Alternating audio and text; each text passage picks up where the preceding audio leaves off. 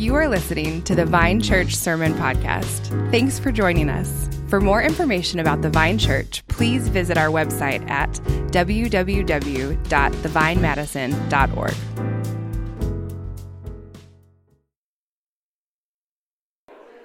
So glad we're all here together today. You'll hear at the end of the service, you'll hear about our Christmas Eve service that's happening a week from today. But I want to encourage you to invite folks that might not come to church otherwise, sometimes willing to come to church on a Christmas Eve. So don't be shy to invite someone. Encourage you to do that. Last week, I was gone along with James Garcia. We were in Ecuador connecting with Claudio, our church planting partner in Ecuador, and we had a really good trip. We kind of, I think, established a bit of a vision for the future in terms of our involvement in Ecuador, and plug for the family meeting that you'll also be hearing about or have already heard about. We're going to give more details about that at the family meeting on January 14th. So please come and hear about our vision for the future in Ecuador. We're really looking forward to it. Well, we are focusing on Advent in the last few weeks. Houston, I know, did a great job preaching last week. Heard it was a little chilly in the room. And so we have the HVAC fixed. And thanks to Scott Welch. Yeah, give it up. Scott Welch and Sean Vandermillen, and here she is, Jackie. Yes, give it up for her. Jackie takes care of all things that need to be taken care of. She glosses herself the church lady, and she does a great job handling details, and Sean and Scott as well. Super thankful for them. So HVAC fixed, warm in here. We can be thankful for that. And we're continuing in Advent and anticipating the first coming of Jesus to earth. And in that, we also, in this Christmas time, anticipate the return. And so we're going to look at that this morning a little bit more as we look at a really classic Christmas text. So if you have your Bible, open to Luke chapter 1, starting in verse 26. Luke chapter 1, starting in verse 26. And we're going to work our way through this. Verse 26 says this: In the 6th month, the angel Gabriel was sent from God to a city of Galilee named Nazareth, to a virgin betrothed to a man whose name was Joseph, of the house of David. And the virgin's name was Mary, and he came to her and said, Greetings, O favored one, the Lord is with you.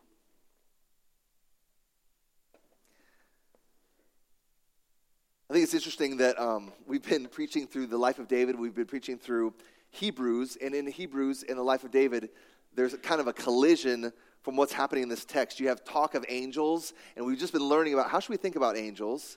We've got talk here of the house of David and what significance that has for the Messiah. That's mentioned here. I just wanted to notice that. I just want us to notice that right from the outset. Like in the past, when I haven't been studying the life of David or studying the book of Hebrews, I read through this and I'm just like, yeah, whatever. Like Gabriel, angels, line of David, whatever. Now I would hope as Christians that have been receiving the preaching of God's word the last few weeks, months, that those words kind of have more meaning for us. Just want to say that from the outset. I know there's a lot of parents in the room, and lots of parents of small children. And have any of you guys experienced your kids having like a horrible night terror? Like not just crying, not just crying, but this is like a different type of Mom, Dad, I'm scared. This happened in our family, and thankfully it only happened once, but I'll never forget it. And as young parents, you're used to your kids crying in the middle of the night. And you kind of know like what those cries sound like. Like, oh, this kind of cry is they're just going to roll over, find their binky, and go back to sleep. This kind of cry is, I'm sick. This kind of cry is, I'm hungry, right? And so you just kind of learn that as parents. It's pretty routine when your kids cry in the middle of the night. Well, about 17 years ago, in the middle of the night, I heard my daughter Autumn just like scream in a way that we've never heard in the middle of the night.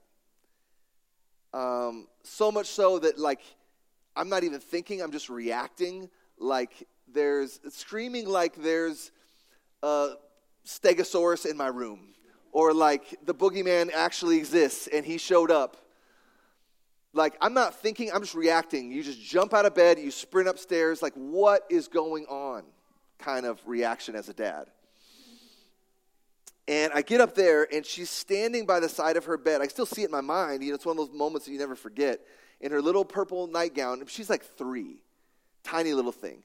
And she's standing by the side of her bed, eyes open, just like rigid and just screaming. It was so weird. And she's not like present, but just screaming. And it really freaked me out. I've never seen anything like it. Our kids wake up all the time in the middle of the night. Well, not anymore because they're in high school and we can't drag them out of bed. But back then they wake up all the time, right? You guys know how that works. And this was just far exceeding the daddy I'd had a bad dream kind of scenario. It really freaked me out. Never happened again. Thankful for that. Thank you, Autumn, for that. So what did I do? I immediately walk over, I grab her, I pick her up, I hold her close, and what do I say? I say, Daddy's right here. Like, I'm here. It's okay. I'm here. Daddy's right here. What did I do? I assured her of my presence. I reminded her of that. It's okay. I'm right here. I'm right here. So why did I do that? The point is, as any parent knows, that my presence, the reminding her of my presence, is meant to do what? It's meant to be a comfort in the midst of fear. My presence is meant to be a comfort in the midst of fear. And that's exactly what happens in this classic kind of Christmas text right out of the gate. You see this simple statement. Look at verse 28. The angel shows up. He says, "Greetings, O favored one." And there it is, the presence of God. He tells her, the Lord is with you. Like I said to Autumn, Daddy's right here. The Lord is with you. I am with you. So the angel shows up, and obviously when angels show up, it's supernatural. And for those of us who, in one sense, don't exist in the supernatural at all times, Mary knew, obviously, something really wild and out of the ordinary is happening. It wasn't like the UPS man showing up at Mary's house. Like, well, why would I say that? Well, look at what the Bible says about her reaction. Look at verse 29. But she was greatly troubled at the saying and tried to discern what sort of greeting this might be. Now, when the Bible says she was greatly troubled, see that in verse 29? Like, I don't get greatly troubled when the UPS man shows up at our house. Like, my dog does, for sure. But greatly troubled is just Bible speak for she was kind of freaking out. This is a really, really kind of traumatic event. And that's consistent in the rest of the Bible when angels show up. It's like she was having a night terror. She was awake, and this is real life. And the angel, he picks up on this, right? As a messenger of God, a gracious God. And look at what he says. Verse 28. And he came to her and said, "Greetings, O favored one, the Lord is with you." And she was greatly troubled at the saying and tried to discern what sort of greeting this might be. And the angel, look at how he said. He said to her, "Don't be afraid, Mary, for you have found favor with God." First thing he says is, the Lord is with you. The second thing he says is, don't be afraid. Don't be afraid. He said, don't be afraid. Like normally, if this were happening to you, with an angel showing up, you would have much reason to be afraid. But like we've already talked about in our series in Hebrews in reference to angels, just read any account of angels showing up in the Bible. The unmitigated presence of God or his messengers is a terrifying thing. His supernatural messengers are terrifying, but who is our God? He loves to comfort. 2 Corinthians 1:3 says that he is the God of all comfort. And the angel comforts as this God's messenger and says, the Lord is with you. Mary, it's okay. The Lord is with you. I'm not here to harm you. I'm here to bless you. Be comforted. The Lord is with you. So if, the implication is this, if the Lord is with you, then what? Who am I to fear? Right? That always is the biblical message. If God is with you, Romans 8:31 says, if God is for us, who can be against us? Great question. If God is with you, who am I to fear? But then look at what else he says in verse 30. Don't be afraid because God is showing you his favor. He says it first. He says, "O favored one." See that in verse 20 in verse 28? And then he says it again at the end of verse 30. Look at it. He says it twice. You have found favor. You have been favored by the God of the universe. He has selected you uniquely in his sovereign choice. So then the question becomes, how is that favor going to manifest itself? And that's what the angel tells her. Look at verse 31. And behold, you will conceive in your womb and bear a son, and you shall call his name Jesus. Now, we read this Christmas text every single year, and it's just like virgin birth, whatever, right? Or she gets pregnant. Like, yeah, duh, it's Christmas. But this is serious news. Pregnancy is always like really serious news, right? You're going to be parents. This is a game changer. My dad always used to say, getting married is easy. Having kids, that's life change. I remember when Kim and I found out that we were pregnant with our firstborn, and Kim goes to the bathroom, takes the test, leaves the test on the sink. You got to leave, give it a little time, and give it a minute or two. She leaves it in there. I don't know why we didn't walk in there together, but for whatever reason, I walked in there by myself to check it out. And there's that little straight line that turns into a plus, and then it's just like this thing descends on you, like just, like, oh boy, like this is, like it's on now, you know, like this is real. Things are going to change in a significant way. So pregnancy just on its own is a really big deal. It's weighty, has gravitas, right? But think about what Mary's going through. Like try to put yourself in her shoes here. First, you have this supernatural encounter, and that alone would just blow her mind with God's messenger. Second, you hear from this supernatural messenger that you're going to be pregnant. That's a pretty big deal. There's another human being growing inside of you. So it takes about 2 seconds to be staggered by that one. But it doesn't stop there. Third, you're going to be pregnant, but not in the normal sexual way, but through a miracle of God himself. Him just declaring that it will be, and it is. And then, finally, she hears how this baby, told by a supernatural angel, you're pregnant, not in the normal way. And then he goes even farther and says, let me tell you about this kid. Verse 32. Look at 32. He will be great, and he will be called the Son of the Most High.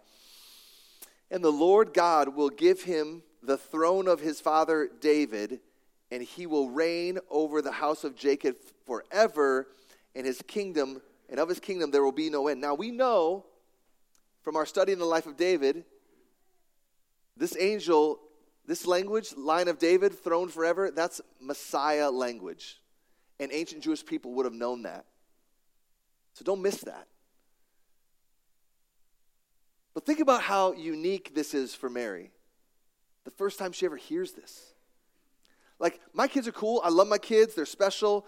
But my kids are not this special. Imagine hearing that your child would grow up to be president of the United States. Like, that'd be pretty significant. That would be heavy news. But the angel goes about 1,000,000 steps further. Can you imagine hearing what Mary heard here? Yeah, your kid is going to reign, and his kingdom will have no end. Eternal kingdom.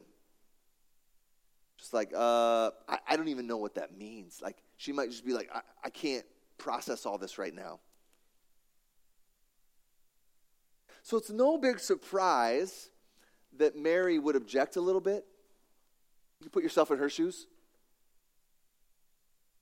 Those 4 things that we just rattled off that she's hearing, like from a human perspective, absolutely impossible, no question about it. But look at how she responds, or better yet, objects. Look at verse 34. So great question, Mary, logical question. Mary said to the angel, "How will this be since I am a virgin?" So she objects here to God's word. She objects here to the promise of God. But do you blame her? It's like, sorry, Mr. Angel, that's not how things really work. Like, I know how babies are born. Like, that's not how this works. It's impossible. And it is. It is impossible. So point number 1 is the Lord is with Mary. She has no reason to fear. And point number 2 that we should see here is that Christmas is impossible. Like, the things that this angel is declaring as a messenger of God's word, of God's promise, these are impossible things. A few years ago, I was at a bar and I was just studying some things that I was teaching for a course that we have called Thrive. And I was just reading the material, having a glass of wine. And this guy next to me was just kind of looking over my shoulder, looking at what I was reading. I had my Bible there, I think. And he asked what I was reading, so I explained to him that I was a pastor and I'm teaching this discipleship course or whatever I said. And he just said, "You mean you believe this stuff?" He calls the bartender over and he's like, You believe in like a capital C creator? Like one maker of all that there is? And I don't even remember what I said. We got into a long conversation. But I do remember thinking like, man, what I should have said was, yeah, I totally believe that. And check out all the other crazy stuff I believe. Like, that's just the tip of the iceberg. I believe that Jesus rose from the dead after being crucified by the Romans. And that one day he will return to make all things right of all the things that are wrong in this world. That this Savior of the world, exclusively Jesus, that he was born of a virgin. That Christianity in general is impossible. Christmas is impossible. It's always been about the impossible. Think of all the impossibilities in the Bible. I just rattled off a few of them.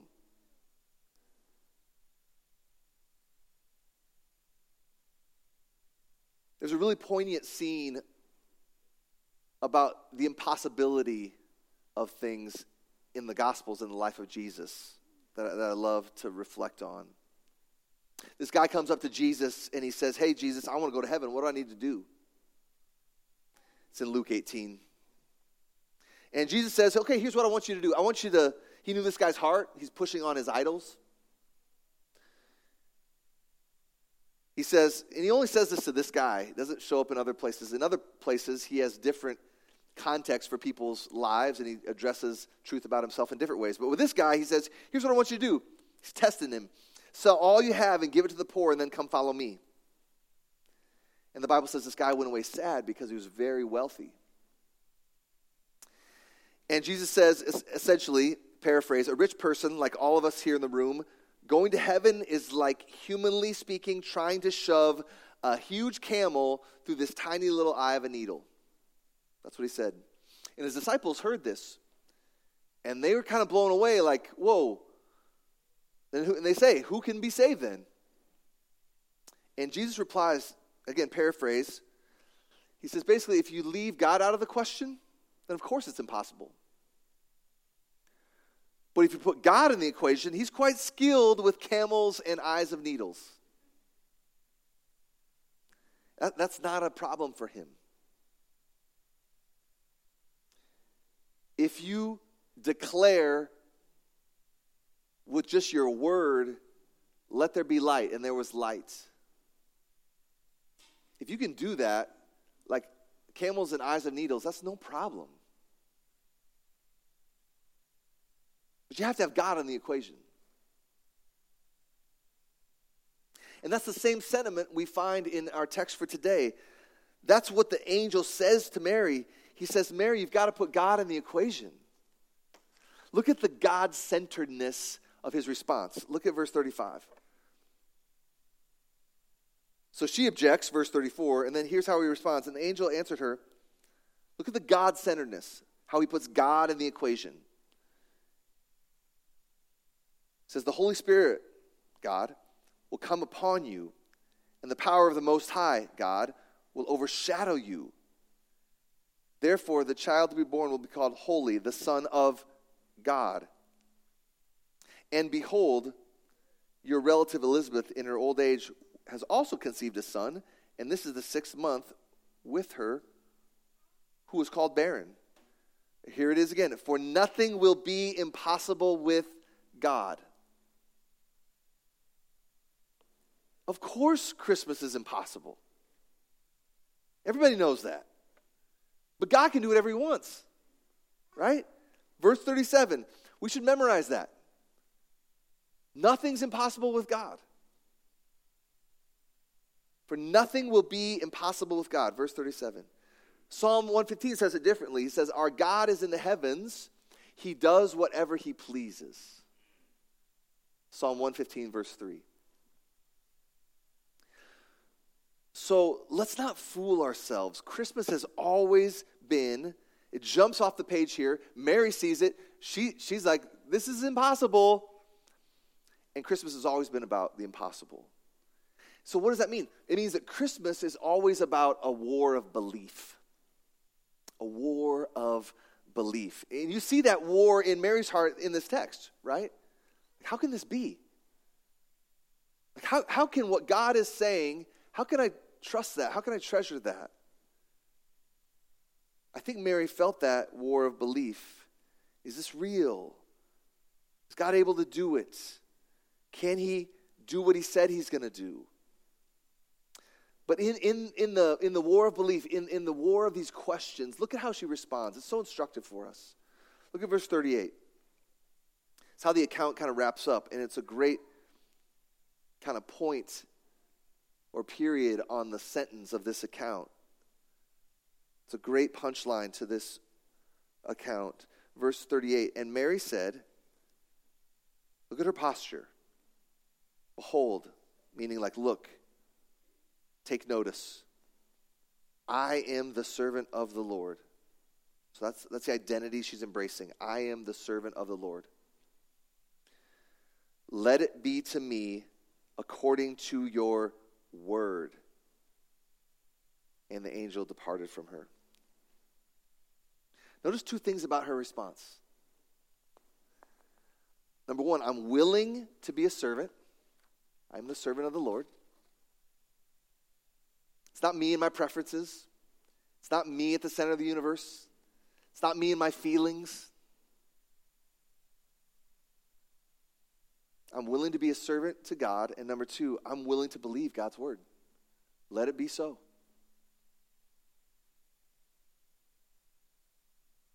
Let it be to me according to your word. She doesn't say, I'll just hang out here and see, maybe, maybe not. No, it's let it be to me according to your word. So can we not relate to Mary's experience here?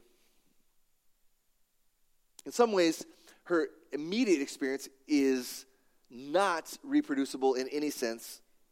Happened once, won't ever happen again. But can we not relate to the emotions that we see in this text? Like, we see the promises of God according to his word in the scriptures, not the same ones that Mary received, but promises that are just as impossible. Like, people from every tribe and tongue will be Christians at the end of all time. How's that going to happen? That one day all the injustices of our world will somehow be made right. The injustices far off and the injustices that you feel this morning in your heart. All of that will be made right someday. Like that's impossible as far as I'm concerned. I can't pull that off. You can't pull that off. The Bible says it's a promise. That somehow Romans 8:28, all things work together for my good. Well, there's a lot of things that I can't see right now that are horrible and not good at all. And God's promise is somehow that's going to all work together for good. That sounds pretty impossible.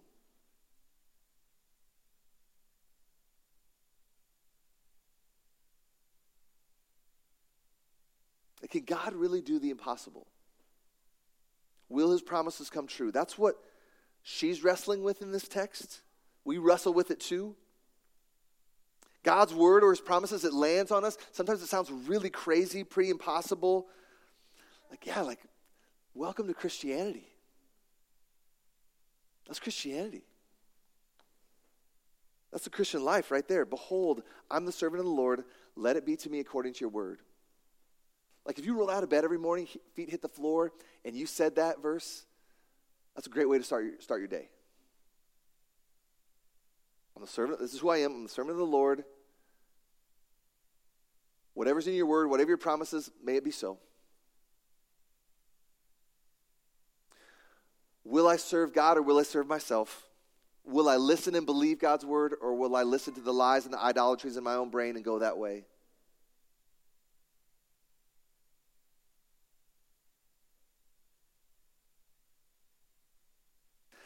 So this isn't just a message about like, hey, let's all try to be just like Mary. Because for most of us, her response is kind of challenging. I know it is for me. We're in the midst of the struggle. We're in the midst of this war of belief.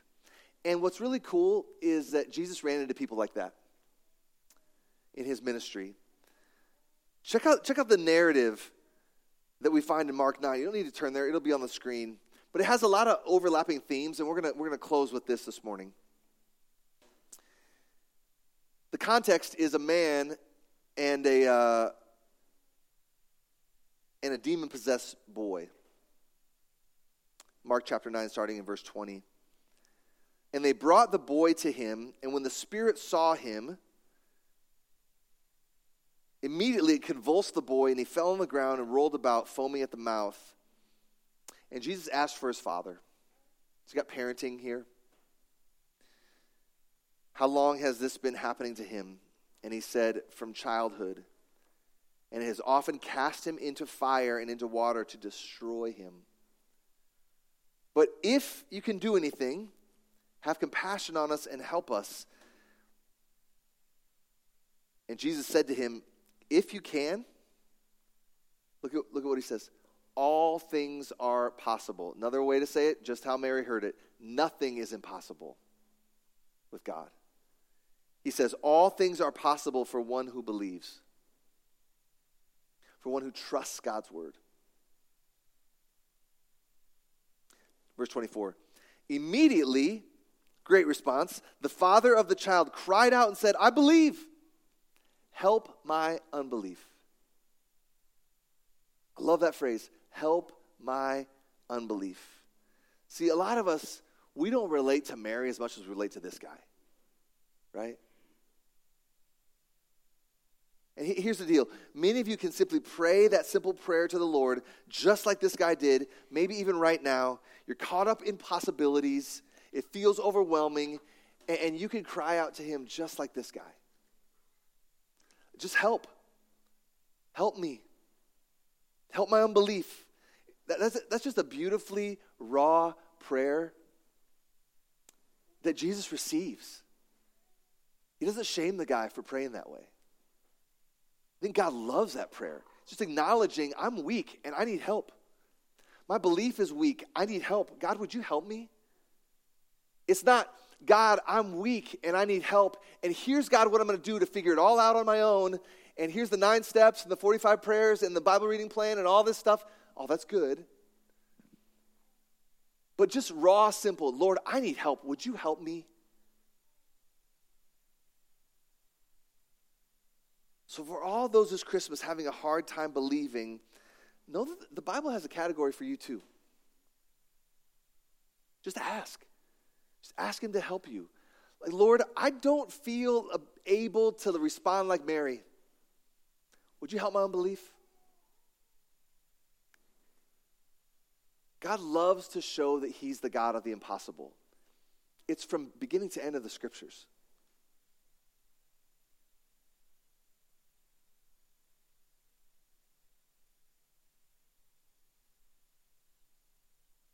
So just as a father who holds a daughter with a night terror, as we fight the war of belief and ask God to help our unbelief and live in the struggle of all the individual impossibilities in our lives, be reminded God is with us.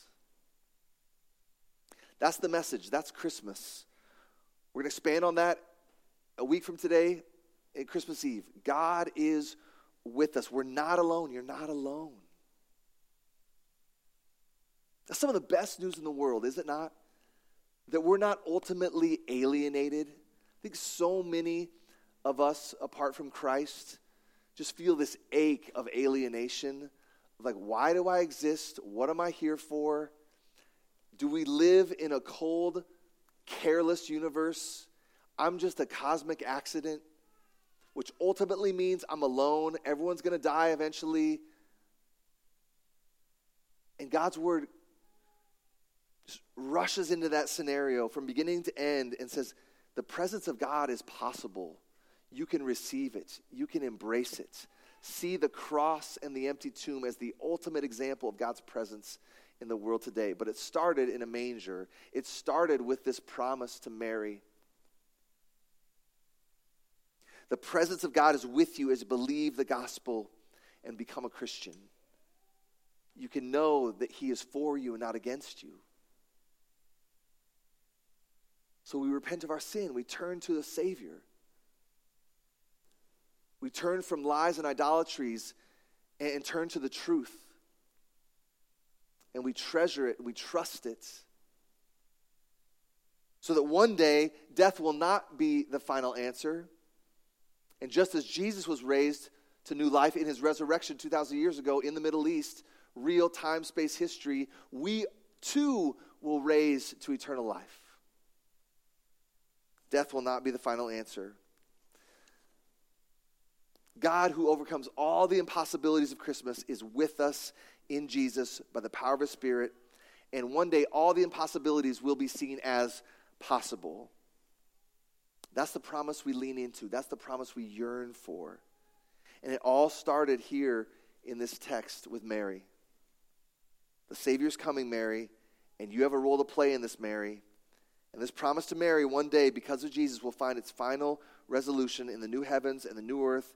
And that resolution will solve all the impossibilities of our individual lives. And hear me now, God is with us in the meantime.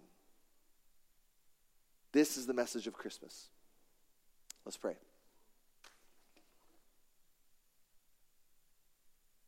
Father, would you help us? Would you help us believe? We believe, Lord, help our unbelief. Lord, I pray that that prayer would deeply resonate with us this morning. And that we trust and treasure these things. We pray this in Jesus' name. Amen.